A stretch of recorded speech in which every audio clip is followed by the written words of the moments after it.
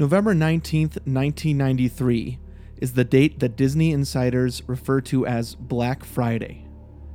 On that day, a creative team from Pixar Animation Studios showed a rough cut of the first feature-length computer animated film, which had been in production since 1991, to a team of Disney execs, including then animation chief Jeff Katzenberg, and the reaction was nothing short of disastrous. The movie, which told the story of two toys, a cowboy doll and a spaceman, competing for the affections of their human child owner, was described as flat, unlikable, grating, and even disturbing.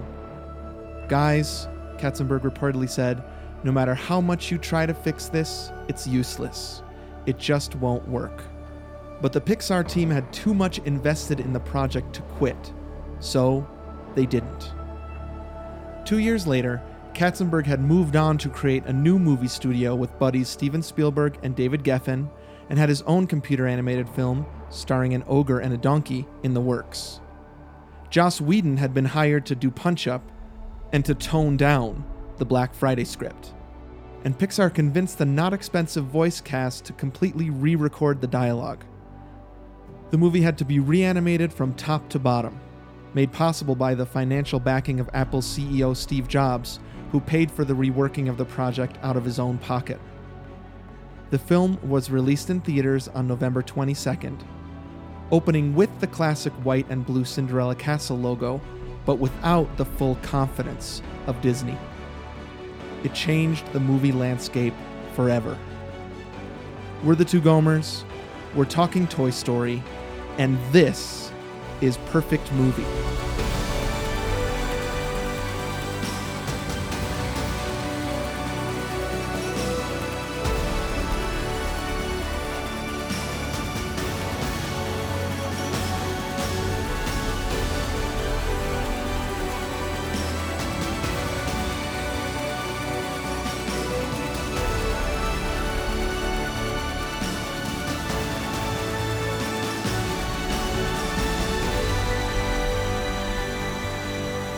Welcome, everybody, to Perfect Movie, a podcast hosted by two regular guys who went from couch to marathon, and now they're making their way back to the couch again. This is Anthony speaking, one of those two aforementioned Gomers, coming to you from Atlanta, Georgia, joined as always by my friend Steven, all the way out in Flagstaff, Arizona. Shoot, I'm here. Sorry, I had to bend down, because I want to show you something. Okay.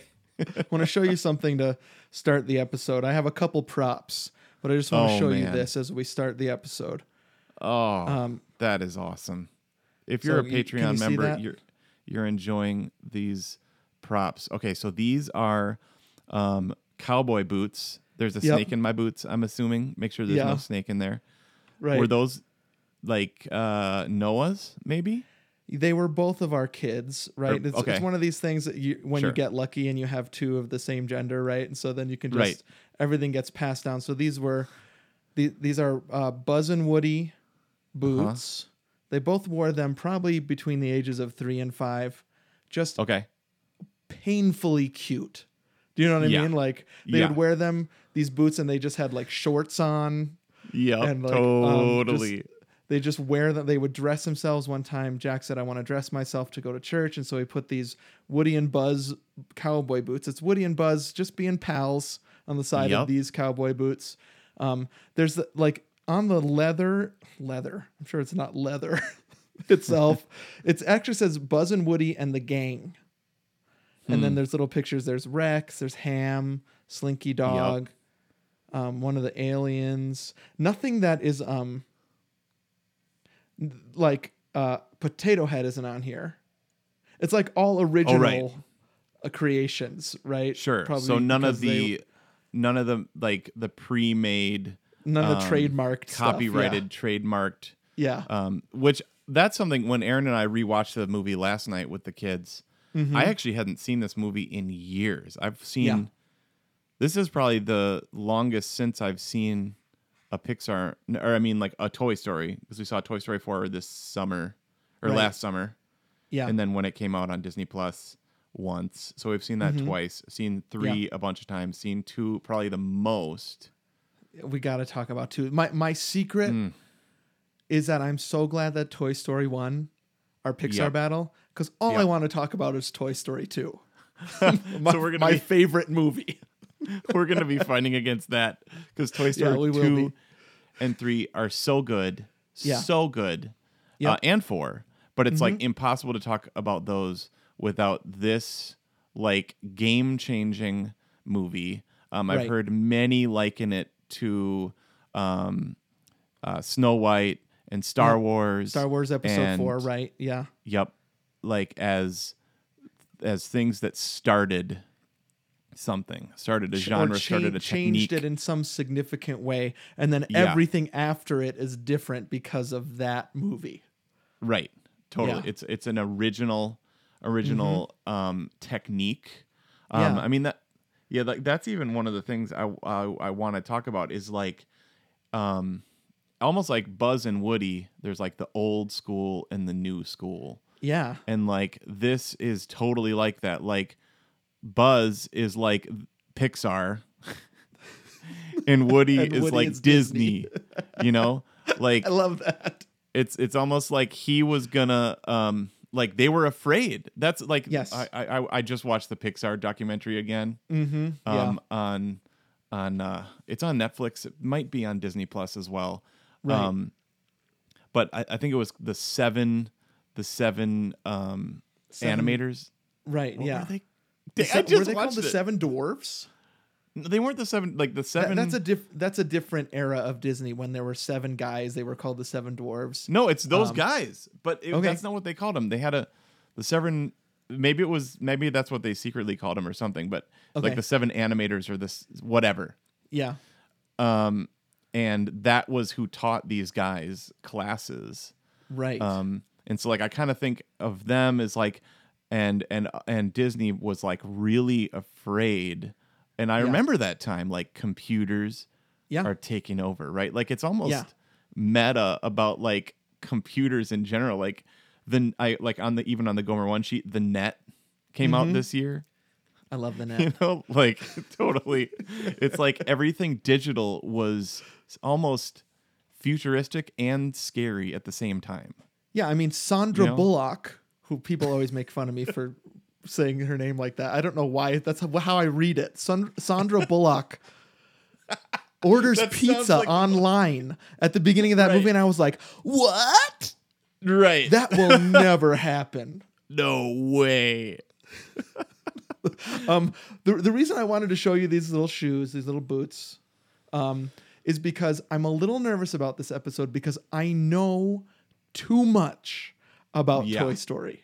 Sure. And so I want to remind people if I get too heady or like, oh, well, actually, did you know that there is also this part of me that is deeply emotionally, inseparably connected to this movie on a gut, heart, father level. Yes. We have a full-size Buzz that was really important to us when the boys were growing up. I don't mean like man size, like 6 feet, but like the actual size that Buzz is in the movie was and is a favorite toy of my kids. This is going to be interesting to talk about too, though, because this movie came out when we were teenagers. I connected immediately with this movie as a teenage kid. Even though I was beyond toy age. See, I want to ask you about that. By the way, I was just looking it up. They were Disney's. It was the 9 Old Men. 9 Old Men. The 7. Right. Okay. The 9 Old Men was the name of the animators that they learned from. And they trained up like Don Bluth and Tim Burton, who Disney could not handle.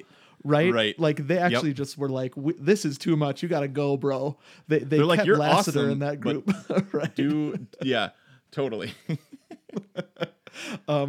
Yeah. So, what were we talking about? Oh, when we saw it, we were beyond toy, like playing with toys. You don't do that when you're 17. Right. Well, okay. That's what I wanted to ask you about. I can't remember that I saw this in the theaters, dude. Okay. Like, I think so. 1995. Yeah. I would have November on the one sheet here. You were a November sophomore. 22nd, 1995. Yes, so I would have been a sophomore. No, you've been a junior. You're Because right. because I graduated in May of 96, so this was my senior year, your junior year. I also remember that because I was between girlfriends. Oh. And so I didn't have a November 95. I was not dating anybody, and so I went to this movie with a group of friends. That's None what of we them were should my put on the girlfriend. Gomer one sheet at the bottom. Top song. All I want to do is have some fun. And then who was Steven dating and who was Anthony dating in November of 1995? I remember the girl I was pursuing went to this movie the day after I did, and we had a phone conversation about it. Okay. Big deal in my life, I guess. I don't know. But yeah, I did see this movie in the theater. I remember doing so. But I wondered if you did or why you would. Yeah, see. Because it's about toys. This goes along with like my childhood movie-wise was different than yours. Yeah. And I can't imagine my parents bringing me to this. Okay. Like, I can't imagine my dad even knowing about it. Like, maybe my mom would have been like, hey, but where did you even learn about stuff? Like, before the internet. Like, how did you know about, like, there's this new thing called Pixar? Okay. Like. I mean, I'll tell you where I learned about movies was the newspaper. Okay. And did you have like magazines, Entertainment Weekly, or? We didn't get Entertainment Weekly, but we got. There must have been something else. I would often go to the bookstore and peruse the mags. Okay, right. And so the microfiche. Yeah, I mean, maybe this will come as a surprise to listeners, but I was a real nerd. And so I would read the entertainment section of the newspaper, the Capital Times. I think that's what we got, or maybe we got the Wisconsin. That's probably when we got the Wisconsin State Journal. Sure. I would just get that section and I would read the entire entertainment section of the Wisconsin State Journal every day. Okay, and this is when I was just making bassoon reeds, You're sitting there on your water bed. Which I painted like teal blue. And so I was I'm beyond excited about Toy Story. Yes. Okay. But you remember viscerally seeing it in the theater? I remember being blown away. Wow. Yeah. Okay. See, I don't remember my first screening of this. Okay. It's one of those that actually, it just is. It's Well, like I just always knew it or something. Here's my theory, and you could tell me if I'm wrong. Okay. I wonder if your re-entering into Disney movies before you had kids was also connected to that friend that told you that Disney World was cool. And you're like, oh, yeah. Oh, great. What? I guess it Disney is. Yeah, Disney World rules. Like, Because when you go to Disney World, dude, you hear that Randy Newman music pumping through. You've got a friend. I'm so excited. I hope you do a few impersonations. I was thinking about Randy Newman in my head, and I was like, I wonder if Steven can be like, do any of those. That's one raspy voice, right? It is. Yep. And sometimes that's my specialty is the rasp. Right. No, I was actually blown away. This we have so many random things to talk about. This is going to be scattered but fun. That's part of the fun of the Gomers. And it's not our fault, right? This was a listener's choice. You all chose this movie. You made your bed. Now lie in it. We are going to talk about everything we can possibly think about when it comes to Toy Story and Pixar. Yeah. Randy Newman. I was amazed to see back in the day when I looked it up that he wrote the score. Yeah. And I was like, what? He was a scorer first, right? I mean, the fact that he's known as a kids songwriter now is weird. Right. Because that's not what he was until Toy Story. It's crazy. Okay. Oh, like he was but he was a singer-songwriter. He was a singer-songwriter, then he started writing movie scores, and then Toy Story kind of changed everything. Okay. Who got a hand in me? You gotta like Danny Elfman also wasn't he in a band? First he was in I can't think of the band Oingo name. Boingo. Oingo Boingo, right. And then he started it's a pretty similar Tim Burton timeline, right? Where Danny Elfman was was a popular singer, then he's writing scores, and then he gets hooked up with Tim Burton and writes Nightmare Before Christmas, and then everything is like that's Danny Elfman from then on. He becomes Tim Burton's like muse. Right. Same thing. Alan Silvestri, jazz composer. Mm-hmm. And then writes his first movie score for Back to the Future. First orchestral score, blows our minds. And then same thing for Johnny Williams, right? Like a jazz piano player going to Juilliard. Yep. And kind of starts orchestrating and doing stuff for like Bernard Herrmann or something like that. Yeah. Just, like it's almost like, how do you go to school for this stuff? It's like you almost have to stumble into it. A lot of this feels like, I mean, and this whole movie feels like a stumble into. Yes. Totally. The cold open said, it really was, and we'll get to it in some of the listener exhibits, which is a different thing that we're doing for the first time this week. Yep. It's a miracle that it happened. And it does feel like the stars aligned, and we just, as the general public, freaking lucked out that this worked. Totally. Okay, I have a 4-word review of this movie, and it's using your categories. Okay. Here's my 4-word review of this movie. Huge swing, home run. I love it. And it's a sports analogy. Yes, that's from Mr. Grauman. Who will come up again in this episode, I think. Yes.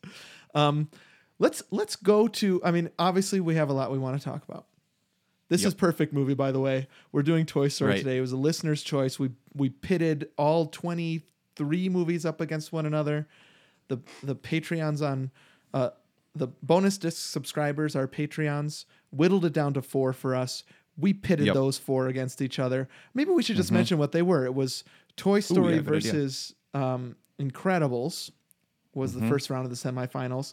Second round of semifinals was Inside Out versus Finding Nemo. And then it ended up being Toy Story versus Finding Nemo, and Toy Story reigned supreme. Yep. Just saying the titles, dude. Like there's if we could find like the episode when we talked about Toy Story 3, I mean, that's one of the cool things is that we've been doing this podcast for 12 years. Right. I went to Toy Story 3 before, like Aaron and I we were thinking about having a baby one day. Huh. And we were like thinking about, if I'm remembering the timing right, I freaking bawled through Toy Story 3. Yeah. The entire movie. Like I wept. It's something special for sure. There's something about the sound. There's something about the heart. I mean, they keep talking about that in that documentary. Like Pixar was obsessed with, like, does this have enough heart? Like they weren't ever. Randy Newman said they were never afraid that it was going to be funny enough. They're like, we'll always be able to get the joke, but does it have heart? Yeah. And it's just, I don't know. It's so sentimental. It's like so much heart is practically like bleeding on you. I know. It's like it starts bleeding out of my eyes, like of tears. Like I hear Randy, like the sequence in Up, the opening of Up, and then the song in Toy Story 2. Just like it wrecks me. Yeah, we can't go there today because Sarah McLachlan, I could do it. Right? Yeah, I could do it 2 hours on When She Loved Me. Gosh. I was thinking about Toy Story 3 also because I was like, I brought my kids to that movie in the theater. Right. So Noah was 7. And Jack was, I guess he was 5. Could that be? That's incredible. And so I saw Toy Story 1 as a young punk, 17, betwixt girlfriends. Right. Then 1999, Toy Story 2 came and changed my life forever. And then by the time Toy Story 3 came out, I had 2 kids Yeah. who had just watched Toy Story 1 and 2 on loops their entire life. I mean, we have some videos Sure. where you can hear the DVD menu of Toy Story 2 playing in the background. Yeah. Do da do dee da do. Exactly. Yep. Totally. Or like bee ba da do. Mm-hmm. Da da da do. Well, I think the Toy Story 2 one is Woody's Roundup. Yeah. Okay, you're right, because one is boo ba da ba ba da ba ba da do bee ba da do do ga da da ga da dee ga da do. We should do a bonus episode on DVD menu screens. Rate them. Totally. Yeah, and then Toy Story 4, of course, was just last year. Right. And so it's not just a part of kind of the cultural DNA, but I think families that started and grew up in the 2000s, Yep. like life without Toy Story is unimaginable. It's everywhere and always has been everywhere. And so it's fun to talk about a movie like that and try to figure out, is it actually perfect, or has it just infiltrated enough that we just assume it is? No, I texted you yesterday. I said, I believe this is a perfect movie. Like Okay. we're joking sometimes off podcasts, like, yeah, I mean, come on, Space Camp, like it rules. But like, we know that's going to get a 30%, and I'm not even sure this is a good idea. and I'm not sure that I'm going to vote for it, but it's like, but this, everything about it. I love looking at it in those timings though. Like, Right. So for me, high school, probably didn't see it, probably was like, I'm not going to go to a maybe I would have gone with my sister or something like that. Sure, yeah. Yep, Like, your younger sister. Like maybe a family movie, and I would have been like the whole time trying to be like, I don't like it, but I'm like crying or something.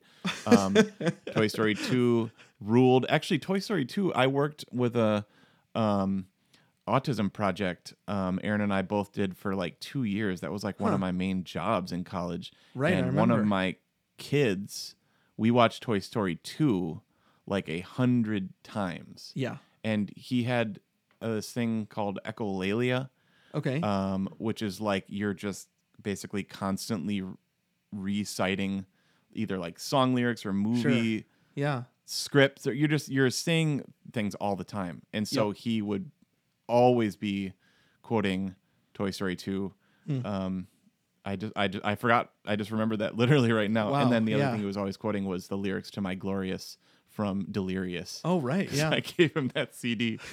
And then Toy Story 3, thinking about having kids, me and Aaron. Yeah. And then Toy Story 4, actually, that was the one that we got to bring Isla and Lily to last Right. summer. So that would have been 7 and 3 years old. Crazy. The same ages, it feels like, that my kids were around Toy Story 3 age. So, yeah, you can almost like look at your life. I don't want to get too like...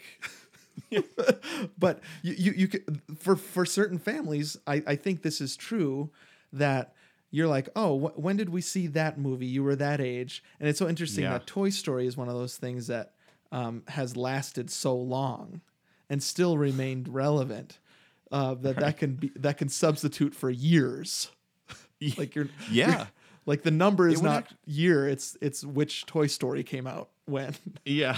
It's like you can see where you were based on that. I should have written down the release dates of all of them. But should we go to this Gomer 1 sheet here? Yeah, let's do it. Okay. So November 22nd, 1995, Toy Story is released 1 year after The Lion King. Okay. Which, like, that fact alone blows my mind. Like, those, when I saw that, I was like, how are those two adjacent by only a year? Well, and it's the same year as Pocahontas, right? Which I remember reading somewhere that Disney really thought Pocahontas was going to be its biggest blockbuster ever. Lion King was Okay. like a warm up to that, and then Lion King I think has definitely become part of the culture more than that. Sure. But it is interesting to think about Disney in conjunction with Pixar and what was coming out kind of opposite to those. Right. Well, even when we watched the trailer, I want to talk about that with you because I don't feel like they were even really selling it, dude. Well, it depends watched on which trailer. There's a trailer that's like, the boys are back in town. The boys are... Oh, no, right. it's the toys are back in town. The toys are back in town. So they were like, Yeah. how do we even... How do we do this? How are we going to get people to want to see this weird thing we're making? Yeah, well, yeah, the trailer that we watched last night, because we watched the original theatrical trailer before we watched the movie screening with us four. Yeah. And I was like, I don't think that they were trying. I don't know. It's not that they wanted it to fail, but I think Disney was like, yeah, we'll put it out, but like, it's not going to be our flagship culture. No, shifting. They had no idea. They thought it's been made. Maybe we can make our money back on it. We're not going to do that much push for this. And didn't Steve Jobs invest a ton in this, like 30 million or so, like of his own? Ton. Basically, the entire reworking of it is because Steve Jobs was like, well, I'm really connecting with these guys making something in their garage. That's how I started. So I want to invest in this. Right. So, yeah, it's a crazy story. And I even remember 95. Just it doesn't seem like that long ago, but it was. That's 25 years ago. Crazy. Good math. Good math. Pretty good at math. I even remember Steve Jobs always talking about the new Pixar movie in all of his keynotes. Remember, he would always use clips. Yeah, that's right. Whenever he would demonstrate a new screen, right? Yeah. Like, look at how good Ratatouille looks on this iPhone 4. You can download Pixar everywhere. Yeah. All right. Budget was $30 million, probably mostly from Steve Jobs, or Disney or whoever. Right. Grossed at the box office $222 million domestic, $404 million worldwide. I heard something like the trilogy had grossed something like $1.8 billion. I saw some ridiculous number about like the amount of money the intellectual property has brought in with like from rides and video games and toys, and it's something like $6 billion. Dang. And just it can't be stopped. So no wonder people are like, do we need a Toy Story 4? And Disney's like, yes. If you want to make a Toy Story 4, make a Toy Story 4. Why not collect another $2 billion? Totally. And the fun straight to TV shorts, the 30-minute episodes. Oh yeah, right, exactly. The specials. Yep. I mean, we love and eat up every single one of those. Bonnie freaking rules. Yeah, you must Like- connect with Bonnie differently than I do because you have girls, right? I mean, that must be a different kind of situation for you than me. She is so funny. I can't think of the actress's name right now, but she was in Flight of the Conchords, right? Oh, right, yeah. Like No, one of Bonnie's toys is right. what's her name from Flight of the Conchords? Yeah, I can't remember which toy it is. Yeah. It's not Bonnie. You're totally right. But yeah, one of the toys. I'm just like Flight of the Conchords. Yeah. Um, We'll get okay. to voice casting for this one too. You can't not talk about voice casting when you talk about Toy Story, right? That's another thing that's like lit up. I mean, we had Robin Williams Yep. in Aladdin, Which I love. My There favorite were- Robin Williams performance.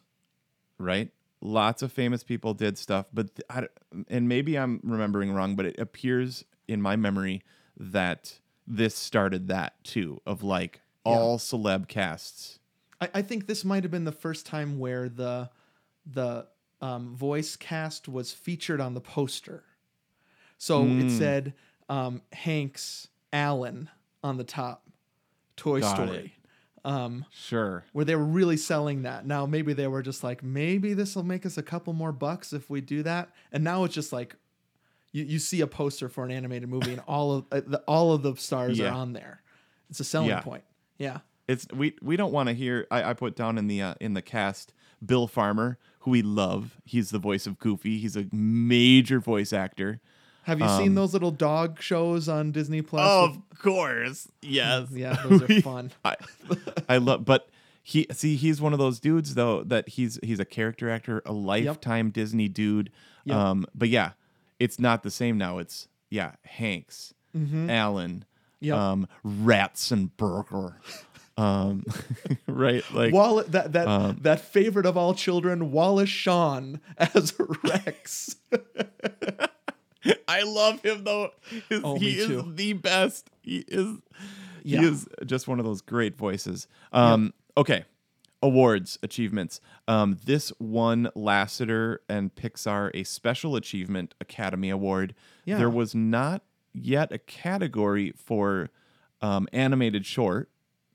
Or animated feature.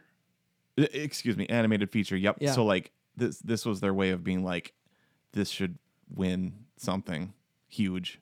Well, and someday I don't think we'll have time for it on this set, but I'll tell you about the first ever animated feature Oscar and how mad it made me and made me hate certain people. Okay, we'll talk about that some other time. I know what you're talking about. It's Shrek versus Toy Story 2, right? No, Shrek versus Monsters Inc. Oh, yeah.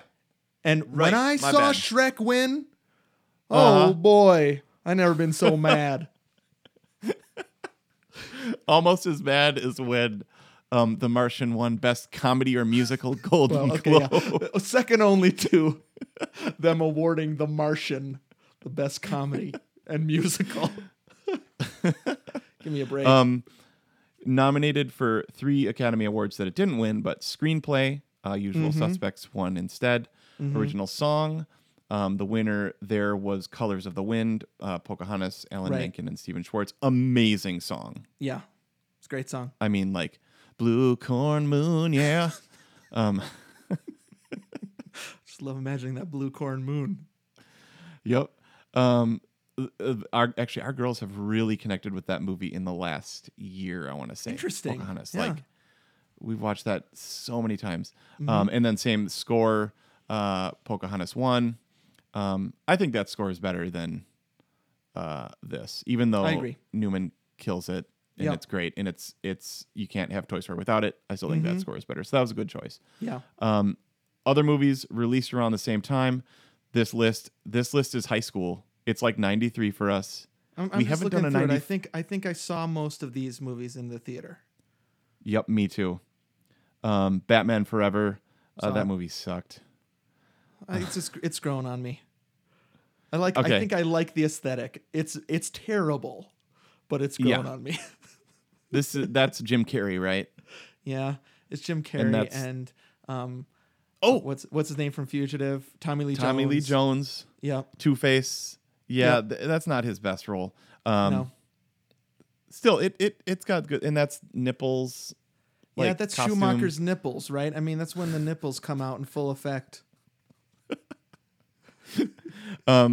Okay, I just highlighted a couple here. Yeah. Dumb and Dumber, Billy Madison, Grumpier Old Men, The Santa Claus. That's got our Tim Allen, Disney adjacent. Yeah. But one I highlighted, and this is an important movie memory for me, and then we can go on, is Apollo 13. Yep. Hanks. So we've got Tom Hanks in this. Right around here, he's got Forrest Gump, Apollo 13, Philadelphia, incredible run, big.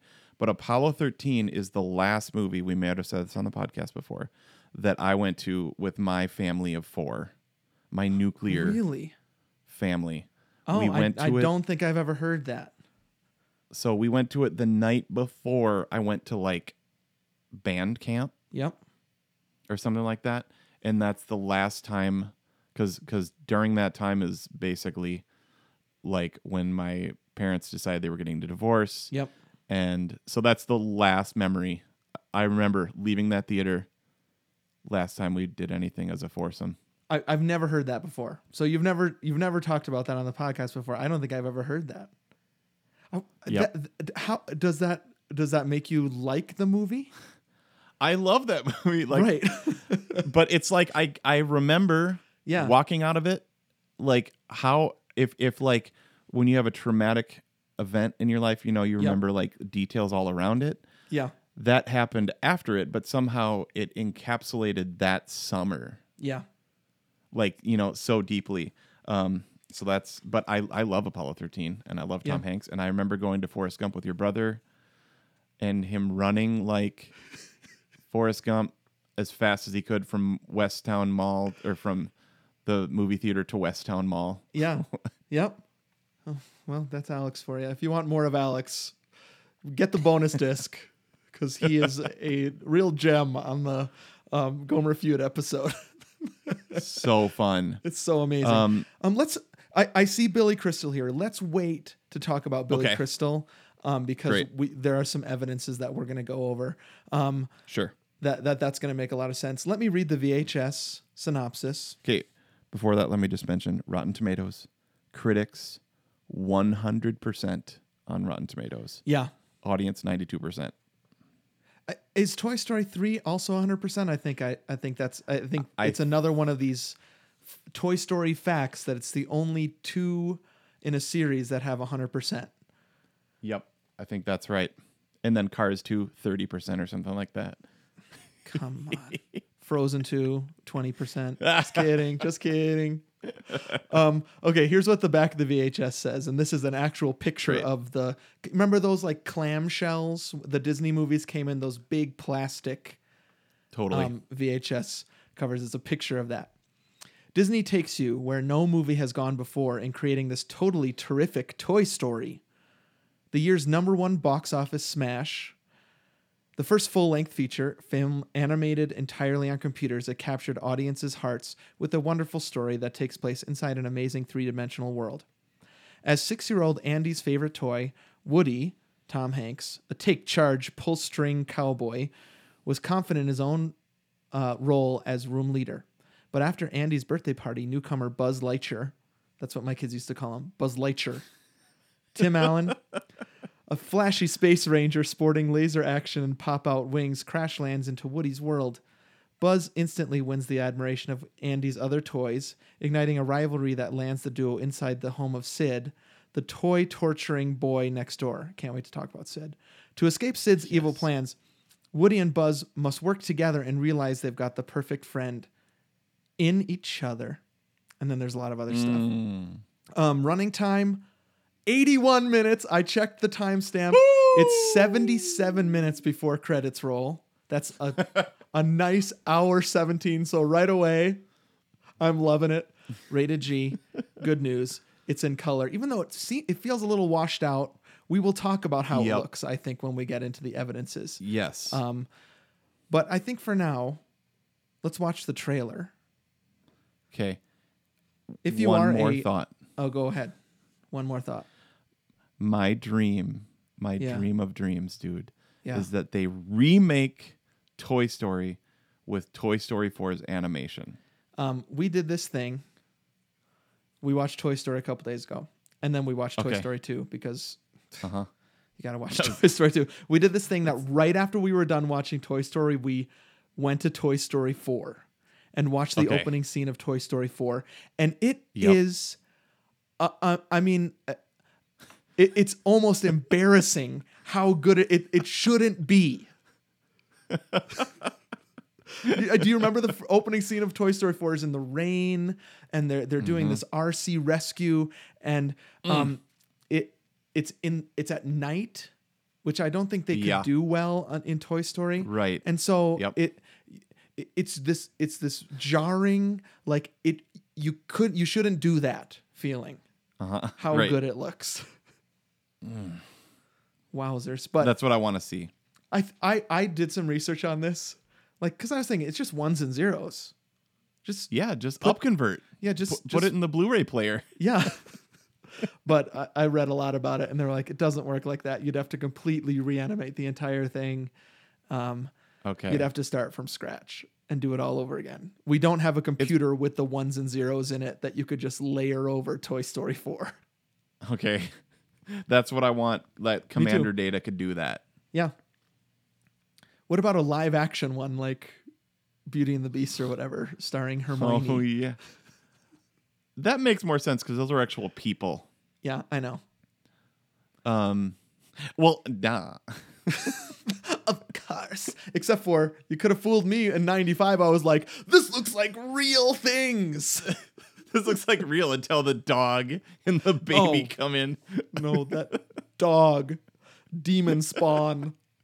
The dog, the eyes aren't right. Okay, we got to get into the actual thing. This happened with Back to the Future also. Our listeners' choices, this is going to happen. We have so much to say.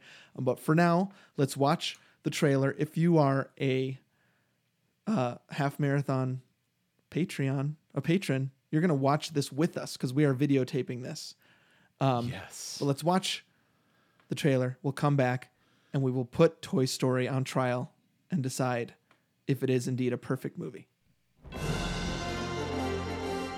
Sergeant? Yes, sir. Establish a recon post downstairs. Code Red, repeat. We are at Code Red. Recon Plan Charlie, execute. Move, move, move, move, move. It's a big one. Walt Disney Pictures presents a totally new animated motion picture event.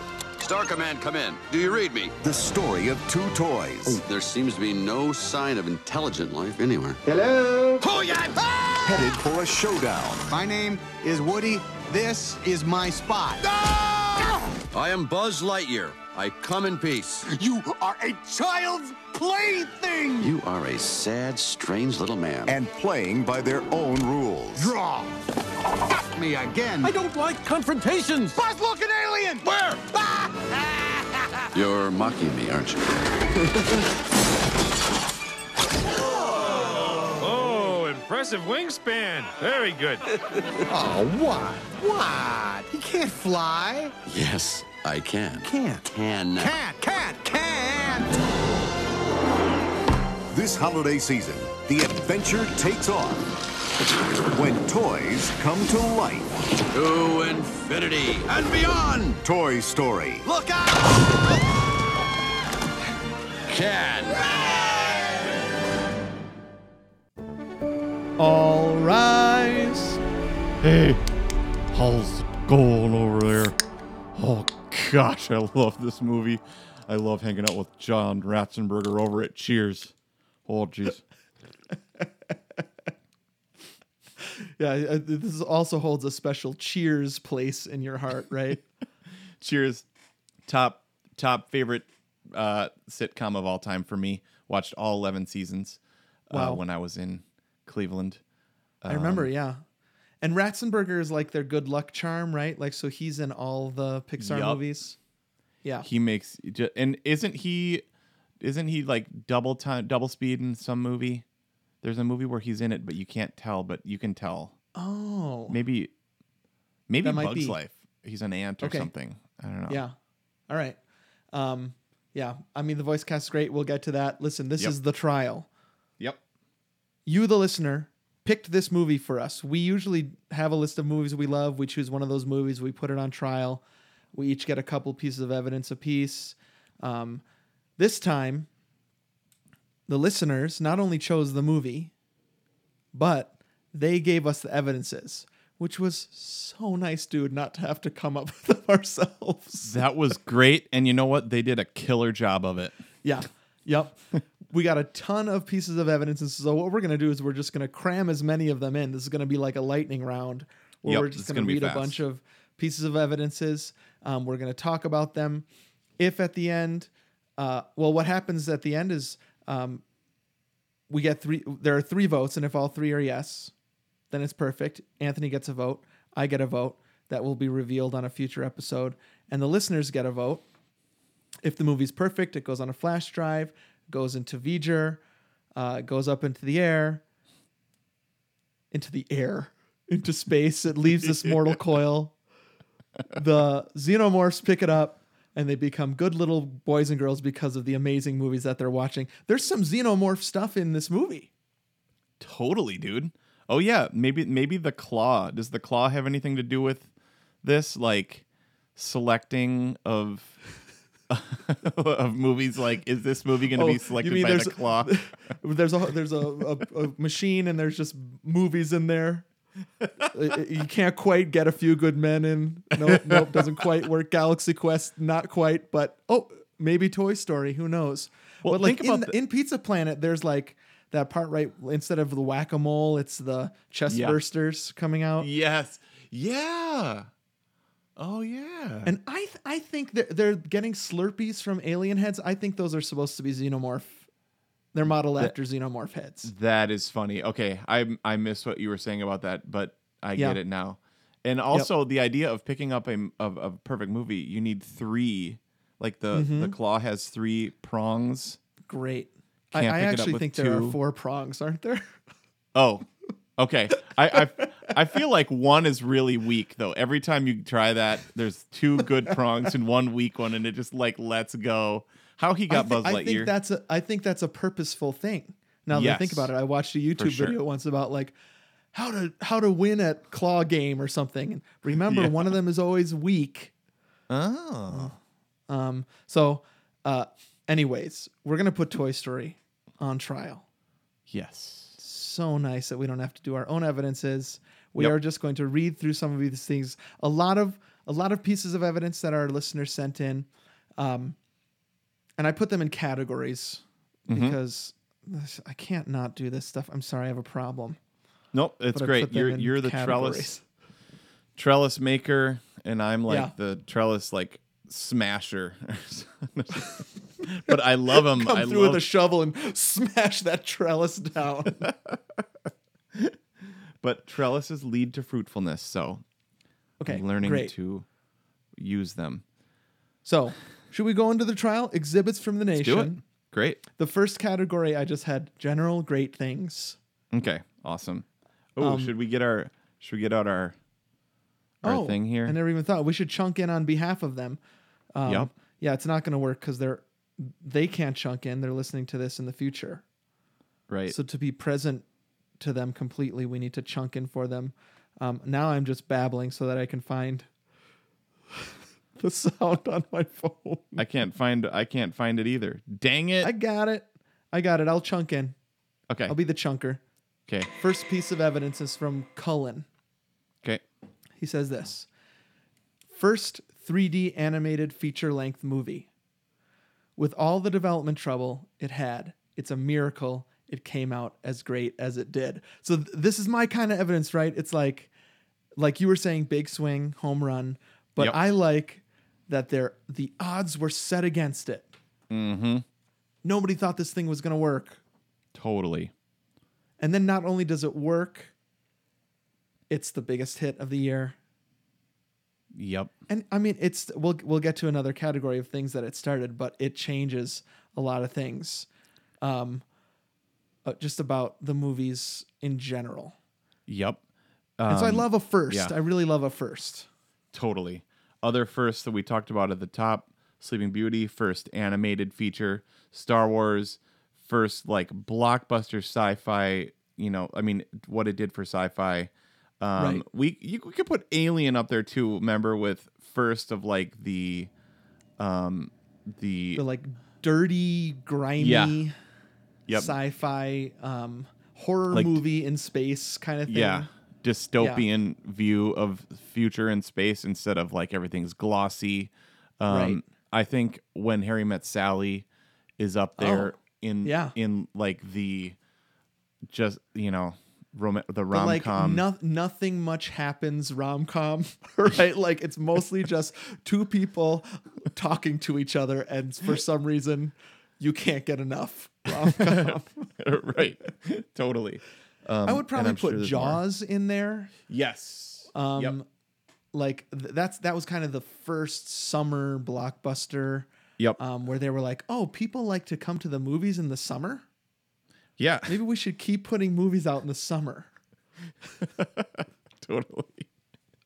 Yep. Yeah. So I wanted to start with that piece of evidence. It really is not much about the movie itself, besides the fact that it tried things Right. that had never been done before, and you just gotta love a first. You gotta Totally. stand back and say they did it. It's amazing. Right. And it's not like they could rely on, like Google search how to Right. make this or like program this. It's like they had computer programmers like in their writing software for them.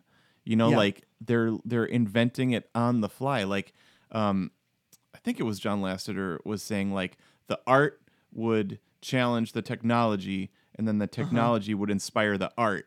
And it was like this insane like spiral of just like you kept making the tech better so that you could tell a better story. And then you'd get super pumped about that. Actually, I wanted to say one thing about that. I meant to say this during the 9 animators. Okay. And it's like they were afraid, not just them, but just like everybody, computers are going to take over. And I saw, it wasn't in that, it was somebody else said, maybe in the documentary, that we're afraid because it was Disney. It was like Roy Disney, the son, maybe. Computers are going to be making movies. And so the actual computers, there would be no humans involved. Right. Is that what he meant? Like eventually, Matrix style, they are going to take over. Right. And then we are dead. Right. And like the thing is, and now we know on the other side of the digital revolution, it's not computers that are making the movies. It's still the artists. It's still the storytellers. And it was just kind of an interesting time capsule to hear him say that, like, basically we're afraid of computers taking over. But again, it's still art. It's still a story. It just reminds a different me tool. of Jurassic Park, which is another one of these firsts that I think, right? Yep. Where I think Phil Tippett is his name. Oh, yeah. The guy that was like, we'll do it stop motion. And then he saw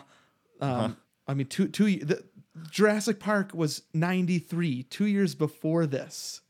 That's nuts. Isn't that insane? Huh. Like, yeah. It just and him saying, well, I'm extinct, I think is what he said when he saw the reel of the CGI dinosaurs. Mm-hmm. But then he just moved on to doing that instead. And the way I heard them talk about the kind of computer animation that they do in Toy Story is it's like stop motion, but instead of the model being in front of you and you move it a little bit, like in Nightmare Before Christmas, you're doing all that in computer, right? You're just moving the arm a little bit and then taking another shot. You're moving the arm a little bit and taking another shot. Screenshot, Microsoft Paint. Yeah. Control-Shift-4, move it, and it goes click really loud like a camera lens.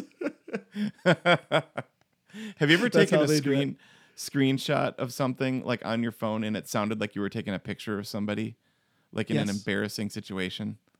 Yes. So sometimes I will do that on Zoom, and it'll be like click really loud, and I'm like, sorry, I just took a picture of you. Right. How totally. Embarrassing.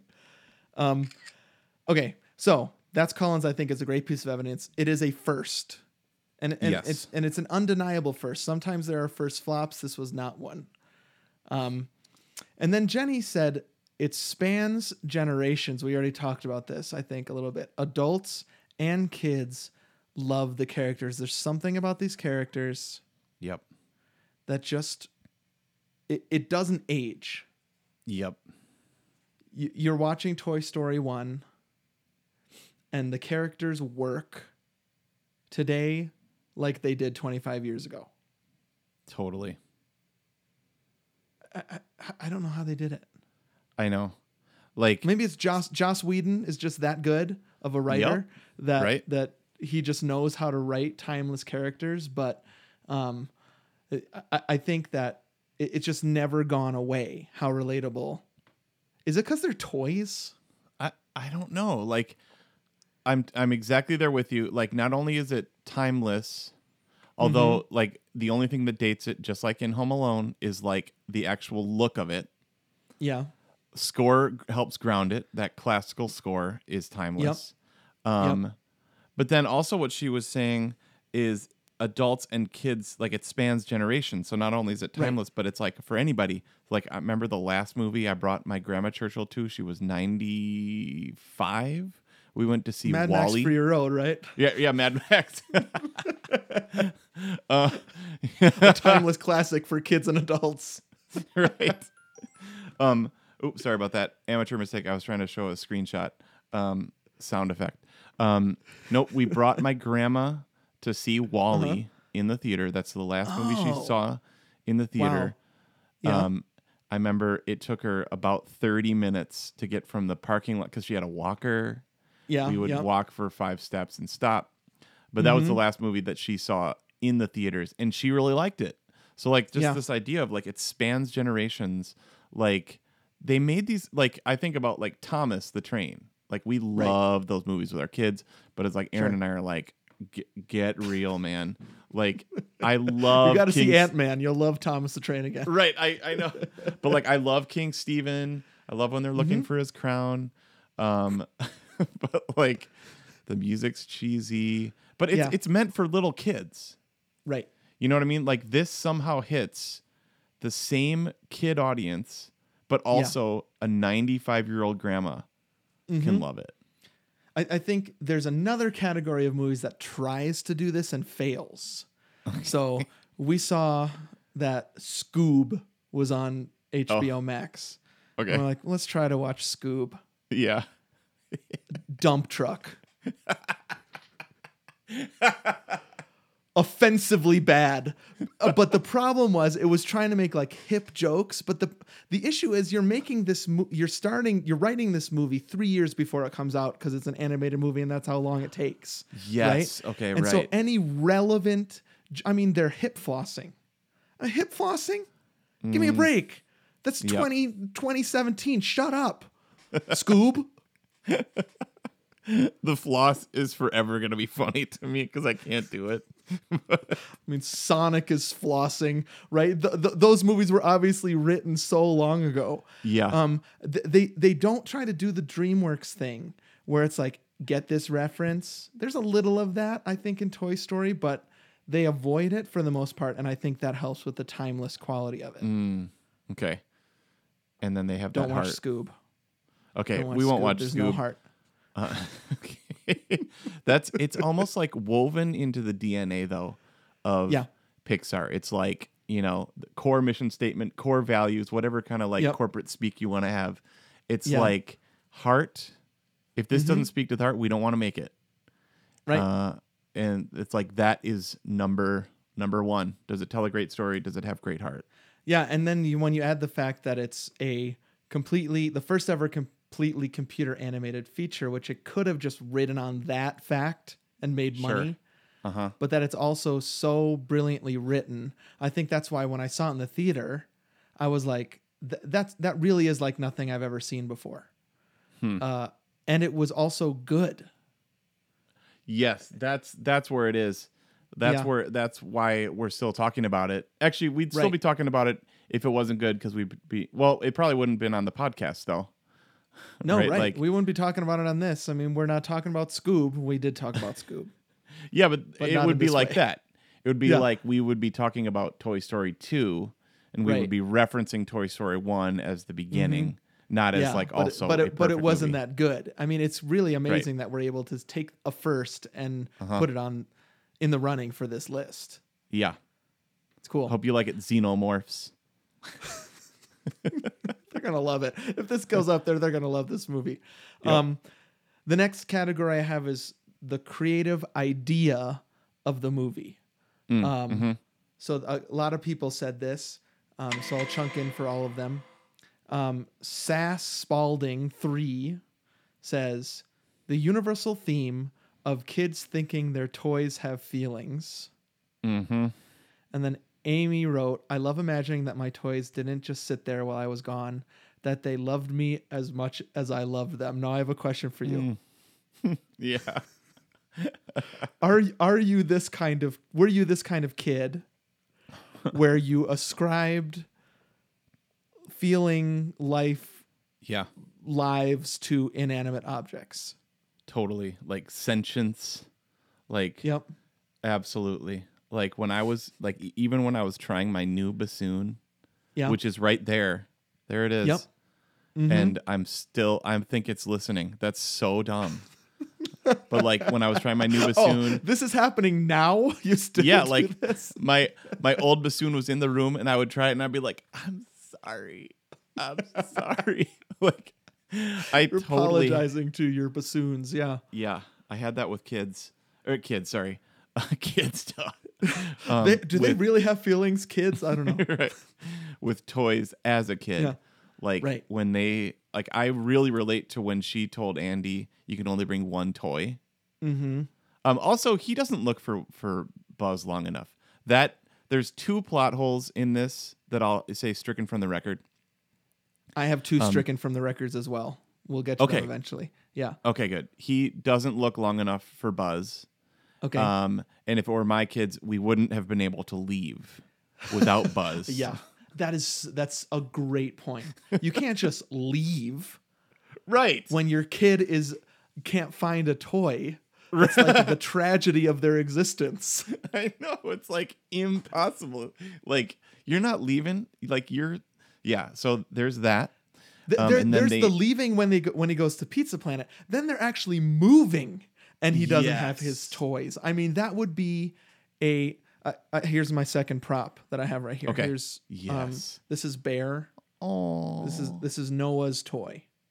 You can tell it's worn. The eye, like he held it like this.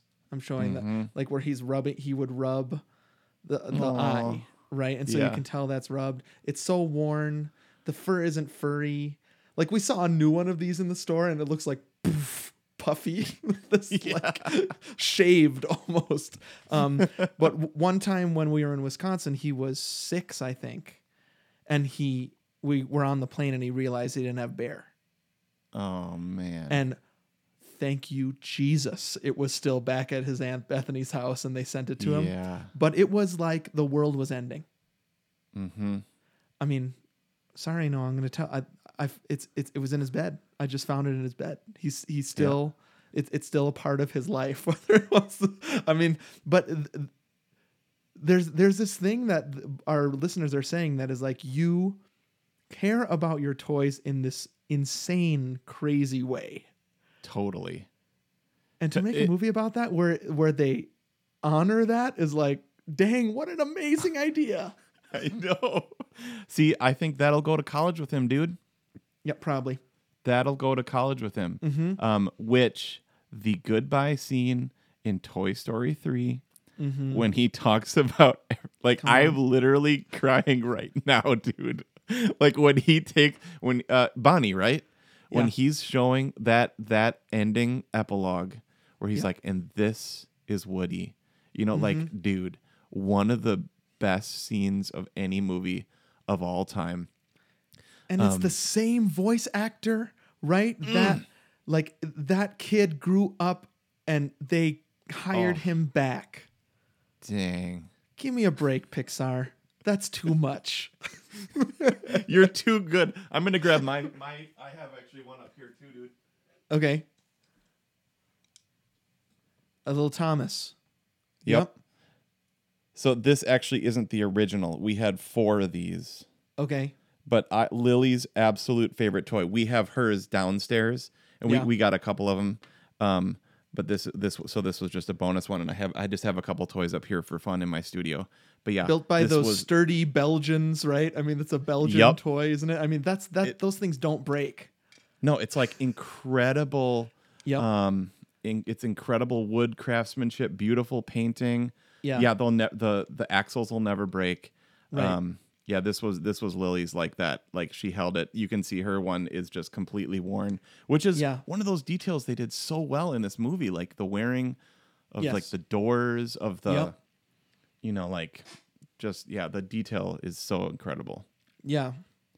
So I think the fact that I'm going back to Jenny's comment now that adults and kids love the characters. I think it's because it of any movie that I can think of, it's got this built-in relatability because everybody had toys, everybody loved their toys, and probably most people wondered, if I leave the room, is something going on in there? What's going on in there? What's going? Yeah, totally. Were they alive? I mean, like, were they waiting for you to come back? Right. Like, I love that idea of, like, I love the loyalty of Woody. Mm-hmm. Like, that's one of the things. Like, he's what's the loyalist on the Enneagram? Like an 8 or something? Yeah, I think so. Like, he's like, I have his name. I mean, we get into some spiritual stuff Right, there, of but like course. Yeah. his name is stamped on my foot. You know, like Yeah. Did Andy ever wonder why the bottoms of the feet were particularly worn? Right? Like, why do Yeah. I have to keep sharpieing my name on the bottoms of the feet of my toys? They're walking Totally. around, bro. yeah. That was one of those things we always wanted to do when we went to Disney World was like that thing, you know, you're supposed to be able to say Andy's coming. Yeah. Oh, that's right. And they would but freeze or fall over or whatever. Yeah. Yeah. We actually never tried it. No. But I had heard that they had stopped doing that at some point because it was like people were doing it all the time, and it was like, Well, Get real. and now they've walled off all the characters. You know what I mean? So they're not Right. just walking around anymore. You have to wait in an hour line to meet Buzz, Yep. especially a character like Buzz or Woody. oh, I'm gonna put some just- pictures of that up. Just so you know, I looked on the bottom of this boot, and look, Oh it man, says Andy on the bottom of the boot. That's pretty good. I never That noticed that rules. before. wow. Okay, I think even as we're talking, like we have a story, a personal story about everything that we see in the movie. Yep. They struck gold with it, right? Yeah, they and did. and the fact that they got some actual trademarked toys like Potato Head, Yep. mixing in with some of their original creations just adds to that reality as well. Yeah, I love that. Like you see Candyland, you see the Speak and Spell, you Yep. see the erase, the Etch a Sketch. Oh, right. Yep. Um, And some good- of them good are joke more there. sentient than others, right? Like Sure. RC. there's some of them have one job, like Etch a Sketch. yeah. And then Right. other of them are really capable of intricate problem solving thought, like Right. a Woody or a Buzz. You know what? I love rules. I just love Yep. rules, and so the universe is so based on interesting rules about all this stuff. That might be why I connected to it even when I was 17. Like they're doing such a good job at laying out how all of this works. Yeah. See, and it was a great movie. That's why I think you did resonate with it at 17, and I wasn't able to understand maybe like the it's for every age Yeah, right. sort of thing about it. Like I was probably like, that was made for this age group. I am no longer in that age group. Give me Star Trek Generations. Well, and I was watching Aladdin 3 times in the theater. I don't know why. Right. Don't know why. We went to every Disney movie. We just went to a lot of movies. And so Beauty and the Beast was an incredible experience for me. I think that might be a first also we could put on, or maybe Little Mermaid, I don't know. But like Oh yeah. just appreciating the story and the artistic kind of the thing I was seeing in front of me. And I just was never a cynical moviegoer. Like Until I'll take all now. comers. Yeah. Until now. When did that happen? What happened to you? Because I was the opposite, right? I was like, Disney, stupid, cynical. Like, give me another Jim Carrey movie or Dumb and Dumber over and over again, or Right. Star Trek. Yep. Although you liked that stuff too, but now I'm like, definitely. I like everything. I was a big Ace Ventura fan. Yeah, totally. Okay. So a very relatable, creative idea for a movie. The next category I'm calling Buzz and Woody. My kids used to call Toy Story 2 Buzz-a-Woody. And I don't know if this happens to you, but at night when you run out of stories to tell, you just tell them plots of movies. Sure. And so they would ask for Buzz-a-Woody, and I would tell them the story of Toy Story 2 until they fell asleep or until I fell asleep. Oh, that rules. Yeah. That rules. I love Toy Story 2. When you watch Toy Story 1, you forget that it's really just those two for most of the movie. Yep. It's yeah, I was thinking about that yesterday. Like, who is this movie about? Buzz or Woody? Yeah. But it's about them, right? It's about their like coming to terms with, Right. maybe it's okay to have a win-win, Yep. or it's that's okay good. it's okay for like, for Andy to love both of them. And, it doesn't have to be it doesn't have to be, I have to be I have to be the winner. You have to be the loser. I mean, like even at the end, Buzz or Woody says Buzz's tagline. Yep. To infinity and beyond. Yep. And then they have to use each other's powers. Like he had like him using the helmet, to burn or to light the match, like super cool. Right. So Carrie wrote a perfect movie about friendship. Do they become friends? Yeah, definitely. But I think most of them becoming friends is off camera. I think what they really learn is to not be.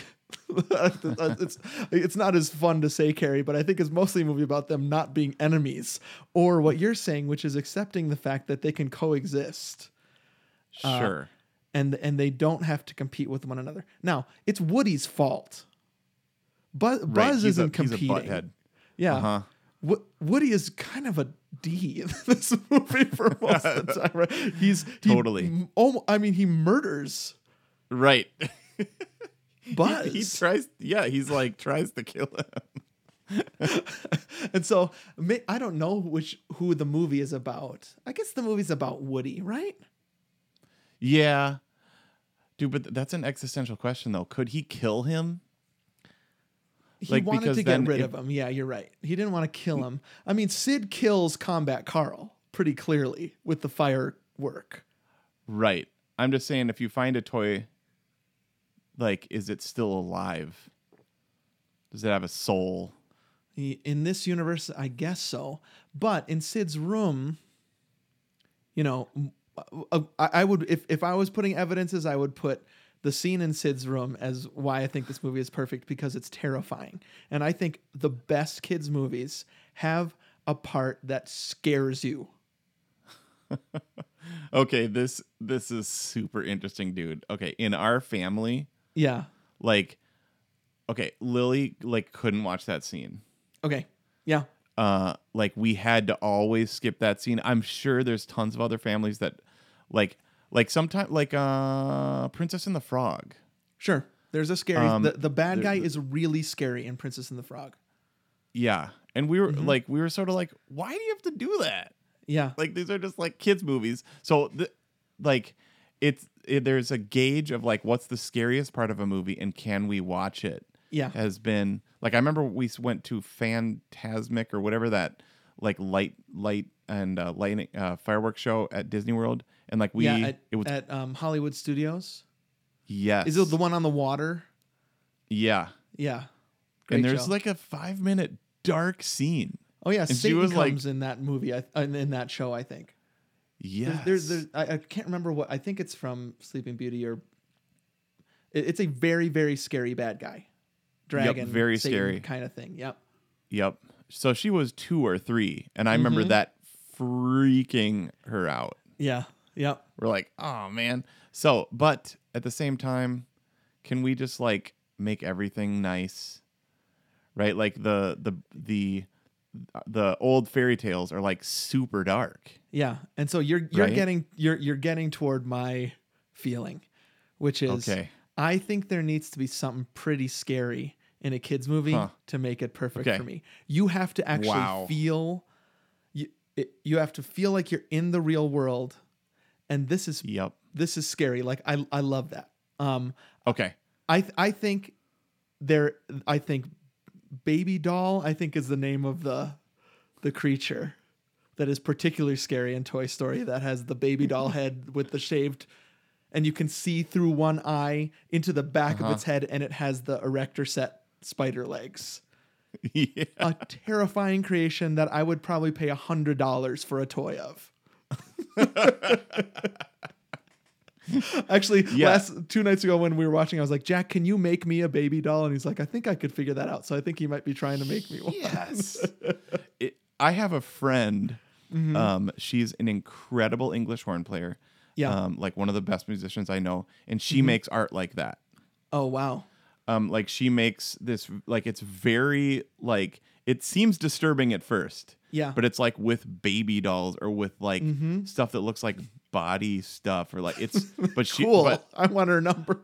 no, I'll share her Instagram account with her because it is incredible. But it's That kind of sounds along awesome. the lines of the Tim Burton kind of like look. There we go. The like and so I more would actually dark, say yeah. Pee-wee's Big Adventure has a very scary dream sequence in it. Yeah. And I don't think the Large movie is Marge perfect freak- without it. Large Marge is yes.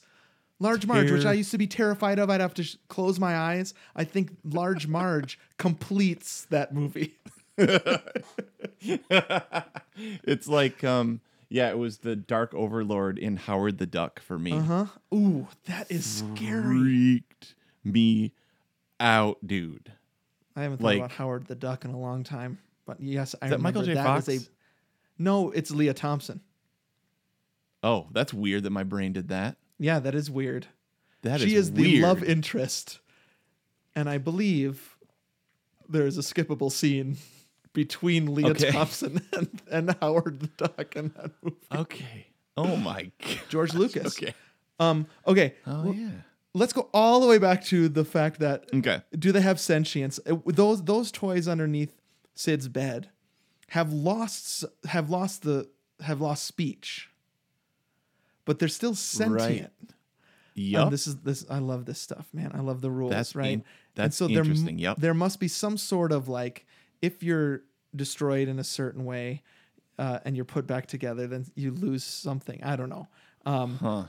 But anyways, Woody does try to destroy Buzz in the movie.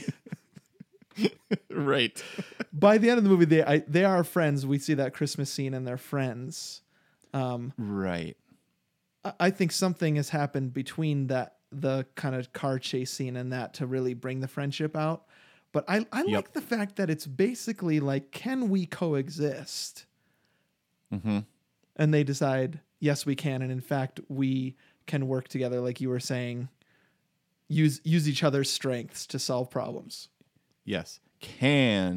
Is there animosity between them in 2, 3, and 4? I can't remember. No, almost. I mean, almost none. They've got like an eye rolling relationship sometimes. Like Sure, yeah. But by the time Toy Story 2 comes, they are the buddies that they have become on this boot, right? And in all the images from then on, they are not enemies ever again. Yeah. Okay. Got it. I couldn't remember. Yeah. That's what I thought though. Mm-hmm. So Tim says it's a buddy comedy. Totally. It's very like Planes, Trains, Tommy Boy. Right. Totally. Old school, new school. Yep. It's like Mac PC. Mm-hmm. You know, it's like this could be Justin Long. Well, kind of Justin Long and that other dude who John I love Hodgman. that I can't think of it. Oh, yes. Doughboys. I was laughing at that episode he was on. No, wait, I've got another question. Uh-huh. When we did, I'm just thinking about this right now. When we did Planes, Trains, Yep. people wanted us to identify which one of us was which. Well, duh, you're Steven already, so you're Steve Martin. Okay. I think we landed pretty steadily on the fact that who is who in Planes, Trains, and Automobiles. Which one of us is Buzz and which one of us is Woody? Oh, dude, that's good. Who do you relate to more? Yeah, I don't know. Like, I am Mrs. Nesbit. Oh man, are you talking about the greatest scene in all of cinematic history, Mrs. Nesbit? Yeah, I don't really know who I relate to more. What about you? I think I relate to Woody more, because of my childhood competition with Alex. He shows up. Yep. He's Buzz. He's Buzz. He He's showed up very on the cool. scene. Yeah. Yeah. He tells it like it is. He's extremely capable and good at whatever he does. Yeah. And the people around us are always like, cool, when they see him or hear him, right? Like, and we're on Andy's bed, and all of a sudden everyone's crowded around him, and I'm like, wait a minute. What about me? Hey, what about me? Yeah. I think I love the scene where Buzz realizes he's not unique. Oh man, dude, the commercial, Al's Toy Barn. That actually might be my favorite scene of the movie. Yep. When it goes, not a flying toy. Yeah. And he's been trying to convince everyone that he actually can fly the whole time. Yes. It's like there's something there that I relate to where I'm like, maybe it's okay not to be completely unique, and maybe I need to embrace that. Maybe this is another genius part of the movie. You can go back and forth and relate to both characters. I don't know. Yep. Like, totally. I see both. I can see moments where I'm both. Yeah. And I can see Andy. I related to Andy. I guess in all this time, I related to that scene with Andy going to college. Okay. Like I remember again going, like, being at my mom's house, packing up, just gotten married, and Chad was there, and we had the moving truck out front. Yeah. And I was leaving my mom's to head to New York. Mm-hmm. And like it felt like that. Like just that moment, that watershed moment. And I guess I relate to Andy. Maybe. Toy Story 3. Yeah. So I will tell you who I relate to most is Jessie, Toy Story 2. Because and when we were watching it, she was singing "When She Loved Me," and I was like, Jack, don't, just because you grow up, don't leave me, don't abandon me. And he's like, Dad, I won't. But I mean, all of these movies are about aging, right, and losing your kids and them moving on, and so that's interesting that like you're relating to Andy, Toy Story 3. I feel this visceral connection to Jessie, Toy Story 2, where she just wants to be loved and is afraid of abandonment. And has a great song playing on top. Oh, yeah. Dude, let me do my second Stricken for the record real quick. Do it. They move way too quickly. Like, we just moved a year ago. Oh, I thought you meant the movie moves quickly. The family moves quickly. Yeah. Because I was going to take umbrage with the movie moves quickly. Hour and 17 is the perfect length of a movie for me. Right. Yep. Well, no, it leaves you wanting more. Yep. Definitely. It's beautiful. It's tight as heck. No. They like the scene. His. Okay, like the way sequentially it works out, they're in his room, they go to Pizza Planet. Yeah. They come home. Yep. And they move the next morning. Right, because Buzz and Woody are stuck at Sid's. Yeah, like he has a birthday party like the day before or like the week before. None of these friends are bummed they're moving. How much time goes by because he has to put all those new posters up and get new bed sheets. Okay, that Erin took umbrage with that because she was like, "You're not gonna do all that right before you move." Oh, that's a good point. Your mom is not buying you a new comforter a week before you move. She said that exact thing, dude. That's funny. But the fact that they couldn't find the toys, yep, and then they moved without them. Me as a parent, I'd be freaking out. I'd be like, "Okay, I already have the cold sets that we can't find this, but when you do the move, you always find stuff." Would you have bought him a new Buzz and said, "I found him"? That's why we have two Elmos. Lily listens to the podcast, by the way. She's listened to every episode. She's listened to Back to the Future 3 times. Hi, Lily.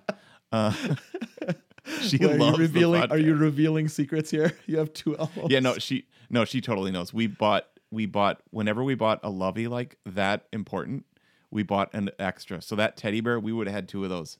A lovey, you said? Yeah, that's what we called them, like a stuffy, a lovey. A special stuffed animal or doll? Yeah. Okay. Yeah. I love that. Yeah, so we had 2 Elmos. I took one on tour with me. I had it in my suitcase. And then the Thomas. Yeah. Like we had a few of those, but there's the original cast, Right. you know. The one, but it was that feel like if you lost it, Yeah. like, so I was thinking of that too. Like I would have been on Amazon ordering a new Buzz and Woody. Yeah. See, Buzz would be, okay, my guess is Buzz would be about $20. Woody would be like 120 used, maybe Well, and 200. we find out in Toy Story 2 that he's basically one of a kind. Right. Okay, that's why that was in my head. An incredible sequel move where they flip it, right? In Toy Story 1, Buzz finds out he's one of a million and he has to deal with that. In Toy Story 2, Woody finds out he is the one. Oh, that's incredible. I'm like, I've got goosebumps. I'm just figuring that out. The perfect sequel because rules. they flip it. Yep. Wowzers. That's incredible. Yeah. All right, dude. We should go to kind of this last category. Okay. Chunk in. I'm calling it What It Started. So several people wrote, Try Mama, Connie, Squirrel 1979 wrote that it's perfect because it spawned those perfect sequels. Toy Story 1, 2, and 3 is the best trilogy ever made. Only a perfect movie could spawn such sequels. There was a lot of chatter around that. Like you had to have a foundation to build on. To get. I mean, when you watch Toy Story, you're like, oh yeah, Jessie and Bullseye are not in this. Right. There's a world that was built around this that you just think was always there. Yep. Right? That's how Right. good the sequels are. It's a very Back to the Future 2 type thing. Like, well, of course the car flies. Well, of course there's hoverboard, but none of that is in the first movie until the very end of the first movie. But there's so much imagery that's part of what you think of when you think of Back to the Future that didn't exist in that first one. Yeah. Oh yeah, for sure. And things that you can like that are familiar, things that are new. I mean, like even like that's what's cool about the old games and toys being in there is it grounds you in reality of like now, like that's part of like it did always exist. Like Candyland. You know, that was a funny like joke when they were like, it's a board game, game. Like, Battleship. like, they were so glad it was Battleship because it didn't compete with them. Right. Yeah. Then did you see them playing Battleship later? I think it's Ham and Potato Head playing Battleship. Yes. And every they had missed every single one except for where the battleships were like I played Battleship like that, where you group them all together in one chunk and just hope nobody's gonna get close to that. Totally. It's so rich with like everybody knows what this is. And you're like, yeah, that's how I play Battleship. So good. It grounds it in the real world a little bit. Right. And just, iconic stuff like the wallpaper or the clouds. Actually, that's what I was going to say as one of my evidences was the clouds. Like, love those clouds. We've been driving we just did this road trip and I'm like, Toy Story clouds. Like when you have that, it's either Toy Story clouds or Simpsons clouds. Okay. Yeah. Like when you look up and you see the perfect blue sky with just, I'm sure there's whatever the scientific name. Cumulonimbus. I can't remember if that's the right. That's what I was thinking. Is that it from a movie? Cumulonimbus. Is that like I just Day After remember Tomorrow? learning about clouds in a class at some point. And I pulled it out. Then there's the wispy ones are Simpsons clouds, right? Because they part. Yeah. Simpsons. It's all wispy. Yeah. Yep. There's just so much iconic imagery. Even just the color palette, the primary colors. And like I texted you last night when we were watching it. It's like I just want to go to Disney World when we were watching it. You could smell when you see the primary colors. You see the ball. You see the clouds. I'm like, that Pixar ball. Yep. I just want to be at Disney World. That's exactly how they want you to feel. They did it. They did it. They freaking did it. Like somehow Randy Newman's voice makes me want to, Go spend thousands of dollars and like and eat a lobster roll. Yep, be hot as heck.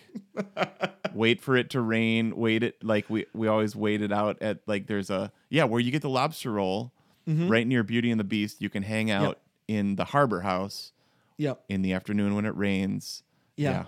I think I might have told you about that on another episode. Just a quick Gomer's tip. They sell the Mickey ice cream bars now. I saw it at Safeway and I bought them and they taste exactly the same. But you're not getting the same experience. But you know the like dilly bars shaped like Mickey's head on a stick. Yep. So good. I want to go One there. last thing about pizza, or not pizza, Disney World is like Pizza Planet. Yeah. We actually got to go there. It's not there anymore. Nope. Pizza Planet's closed. I never liked Pizza Planet because I wanted Pizza Planet to be like Pizza Planet on Toy Story, which had the arcade games. And Pizza Planet at Disney World is just basically like here's your kind of gross pizza. Now go sit over there in that cafeteria table, you dummy. Again, we were always looking for our place for a kid to nap in the Bob stroller. Okay. I will give Pizza Planet that. It is a great place to nap. Like, it's air conditioned. Yep. Yeah, you've got that okay pizza. Although as a kid, you're like, this is the best pizza in the world. For sure. When anything Disney. Yep. Yep. Laura also said it changed the world of animation. I just mentioned Scoob, but I mean, right? I mean, what? There is no. I mean, your Princess and the Frog, was that the last one? And it was a big deal where it's like we actually drew this. Yeah. But now everything is computer generated. Yep. Disney's even in on the game. So like Frozen is not Pixar. Right. Right. But what's the difference? Which I never quite understood, right? Like I think it's because Disney wanted to keep doing musicals and they knew that was a big deal for them. And Pixar has never wanted to do that. Got it. And so for Disney to be able to keep putting things out like Tangled and which I think was originally a Pixar property. And Frozen, Pixar's like, no, we don't want to. And they had enough power at that point to be able to say no. And so then Disney was like, I guess we'll just start our own and still own Pixar. I don't think they own Pixar. I think I don't know quite what the deal is. Yep. It's a Star Wars deal, right? It's a Marvel Universe deal where it's acquire things underneath. Yeah. They just acquire things. That's another thing Steve Jobs is freaking good at too. Is like, remember he saw like somebody, I don't know, it was Xerox or something like that, had kind of like a clicker, sort of like mouse thing. And he's like, that's genius. Okay, we need one of those. Put one button on it and then like write a program and then do graphic user interface, sort of like these dudes. Like, like you can have the idea. Wait, didn't you say? Alex said, no, Alex, you bought it, I sold it, or you said it, I sold it. Yes. I mean, that's what we used to do. I mean, it's from high school. It's from our friend Matt Love, where if somebody says something quietly and it's funny, then the person's friend says it loud and gets a big laugh in the room. Right. Then you have to say to the whisperer, you said it, I sold it. And that person has to say, yep, you're right. I mean, I can't fault you for it. You did it. So that Steve Jobs, his whole life was, you said it, I sold it. You said it, I sold it. Totally. That's it. Yeah. Yep. My dad, B. Grauman, on Instagram, said it started the Pixar run that still continues. So not only did it kind of make it start Toy Stories, right? Not only did it change animation, but there's something about, like you were saying, this is who we are, and it's always going to be who we are. We're about heart. Yep. We strive for visual excellence, but if the story isn't there, we're not going to do it. Now, there's a couple misfires, but I would say 20 of the 23 are movies that I love. Yep. That's why that's pretty impressive. Yeah, when you try to make that list 1 to 23, it's like I mean, it's like Inside Out, perfect movie. I think about it all the time. Yep. But like Monsters, like you were saying, Monsters Inc. years ago, you were like one of the most original ideas you'd ever seen. Yeah. Right. Right. It's a movie about monsters in a closet. That's interesting, but that it's powered by screams. Their society is powered by screams, and so they have celebrities that live there that are especially good at that. Yeah. Like I think I said this too about Toy Story 3 with the tortilla. It makes me mad how good it is. I'm so jealous that I will never have such an idea that I'm boiling, sweating with anger watching these movies because I'm so jealous. That's awesome. I also love how laughter, right? Joy is even It more turns out powerful. that joy is 10 times as powerful. What? That's a little reminiscent of Ghostbusters 2, right? Yeah. Just that Sure. the wrath, that They nasty... stole the good slime idea from Ghostbusters 2. I just want to just mention this too. We're posting about Toy Story, and Chad comes on. And he's like, just so you know, I've never seen any of these movies. Chad can be this guy, right? We love Chad. We feature Chad. But Yep. Chad can totally be kind of like, oh, you like that thing? Guess what? I've never seen it. Chad. Come on, Usually I dude. let that go. But come on, Chad. I mean, if you want to be a person that has conversations about movies, you can't not watch Pixar movies. Gotta watch it. Got it. Yeah. And maybe he's seen a few and he's just like forgot. Even though he's got the memory, right? Like he remembers everything. That could be. But don't you think Pixar has left such a footprint? Yeah. I mean, I'm trying to think of what other studio has done that. Star Wars? Lucasfilm. Yeah. I would maybe even DreamWorks. say the Marvel Cinematic Universe in the past decade. Yep. It's just inescapable, right? And Yep. so like I actually feel like this is gonna sound so dumb that as a moviegoer, it's important to watch the Big Five, which I have. I mean, what we'll do is we'll do a special bonus episode on the bonus disc where maybe on the results show, which is on the bonus disc. I will reveal my top 5 Pixar movies that kind of move around but never leave the top 5. Wow. Okay, And I'm I would say super duper curious. Chad needs to watch these top 5 that I'll reveal on the. So you don't need to watch all results. 23, No, but watch these 5. just like the I'll Marvel see- Universe, I can give you the 5 you need to watch in order to understand what's going on. Okay. Black Panther's up first though. Yep, for sure. A couple weeks. Just one last comment. Cindy said, I could watch Toy Story every day. It is my favorite of all Disney movies. And we've talked about the rewatchability of a movie Yep. being not for nothing pretty important to our perfect movie ranking. If you can watch it regularly, not get bored, notice new things, feel the emotion again, there's something special about that movie. Yep. Totally agreed. I maybe you do your 5 and I'll do my rewatchability ranking of these. That's good. I like that. Yep. Because I could put 1 through 4 in a different order. And I would not say that number 1 is my most rewatchable. Okay. I will tell you, number 1 with a bullet never changes is Toy Story 2. Yep. Can I give you my can I quick give you my stricken from the records? I told you that I Yes. love Oh, yeah. rules. Yep, totally. Okay, My great. 2 stricken from the records are when rules are broken in this movie. Okay. So I do Oh, not okay. like when Woody talks to Sid. Okay. I feel Got like it. that's a breach of the rules. They never do that again in all 4 of the movies or any of the shorts. They never break that rule again.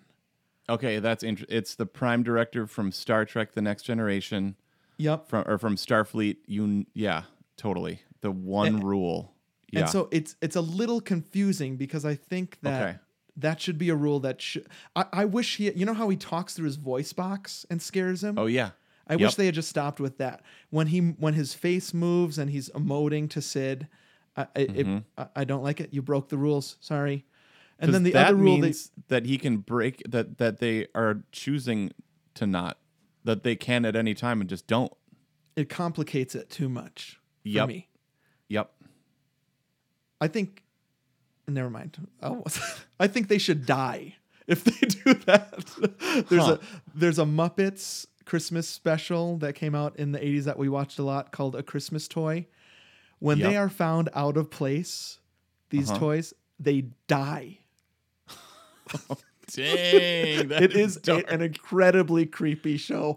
I'll send to you on YouTube sometime. Wow. But maybe they like Marty McFly or like just disappear or something. That I would like that too.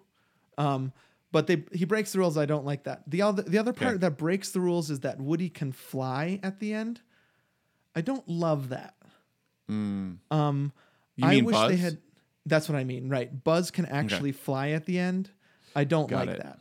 That also never happens again in the series. I think if I was really to grill the movie makers, they would regret both of those decisions. Because I like even like in Toy Story 2. Sorry, I keep coming back to Toy Story 2, but it is beyond so perfect. Good. Yep. Woody, when he meets himself, the second Woody. Yep. I'm sorry, I keep saying Woody. Buzz. When Buzz meets himself, the second Buzz. Oh, yeah. Yep. He's doing things in the elevator that make him think he's flying or doing amazing things, but he's not. It's all still controlled by physics. And that's funny and great. Huh. Yeah. The fact that Woody and Buzz fly together at the end kind of breaks it for me a little bit. Okay. He should have I wanted them just to fall right back. Yeah. Just fall right back into the sunroof. And that would be falling cool. with style. Because the way he flies at the beginning is very Alex. Like you shouldn't be able to fly, but somehow because you bounced off a ball and flew around, and your brother was holding the button on Mega Man. Yeah. Yep. Somehow he'd figure it out, working within the rules of reality. Yeah. Right. And I think that's so much more funny and gets your mind working than all of a sudden there's magic and he can fly. I like it better when it sticks with the rules, but you know me. Got it. I'm a rule follower. Stricken. Yep. Okay. I had one note. Yep. That I just remembered that I wrote down here. Mm-hmm. They took ones and zeros and moved us to tears. I like that. It's magic. It really is. Like that should have been their tagline instead of "the toys are back in town." We took ones and zeros and we will make you cry with them. Ones and zeros make you move to tears. I don't know. The ones and zeros are back in town. The ones and zeros are back in town. All right, listener. Now it's up to you. You already voted this in, so I'm assuming that it has a good chance. But we are going to put polls up on Instagram, on Facebook, on our website, and you can vote yes or no. 2 Gomers. You can find it all there. Send us an email, even perfectmoviepodcast@gmail.com, and just tell us yes or no. We're going to find out if Toy Story is a perfect movie. We will reveal those full results on the bonus disc, which you can find on patreon.com/2gomers. And we will also tell you briefly what the results were on our Hamilton episode. Speaking of that, we need to reveal the Just Mercy results. Ah, that's right. Good news. Yeah. It's on the list. Woo! It's been a while since a movie has gotten onto the list. We talk about that a lot on the episode that's already out right now on the bonus disc, patreon.com/2gomers. You can hear it there. Super encouraging to us to hear everybody's feedback on this kind of new thing we're trying as we learn and grow. But The good news is it got 3 votes. It's on the list. 8 movies now on the list. We're going to do a special episode on the bonus disc when we get to 10 to talk about what the heck we're going to do next. But Just Mercy is a perfect movie. Great. Awesome, dude. All right, dude. Great app. Super fun, man. I'm going to go hang out with my boys. All right. That sounds great. We didn't watch Toy Story 2 or 3 yet. I said we were going to do a marathon, and then we just got in one, so I think we'll do 2 and 3 tonight, and I will bring some tissues. Yeah. Just I'll be balling. Be amazed. Just marvel at the miracle that is the Toy Story trilogy. I like Toy Story 4, but those 3 movies are where it's at for me. Toy Story 4 is it's a bonus. Yeah, it is. Just bonus amazing. It would be on their Patreon if they had one. All right, dude. Have a great week. All right, you too, dude. And happy watching Hamilton.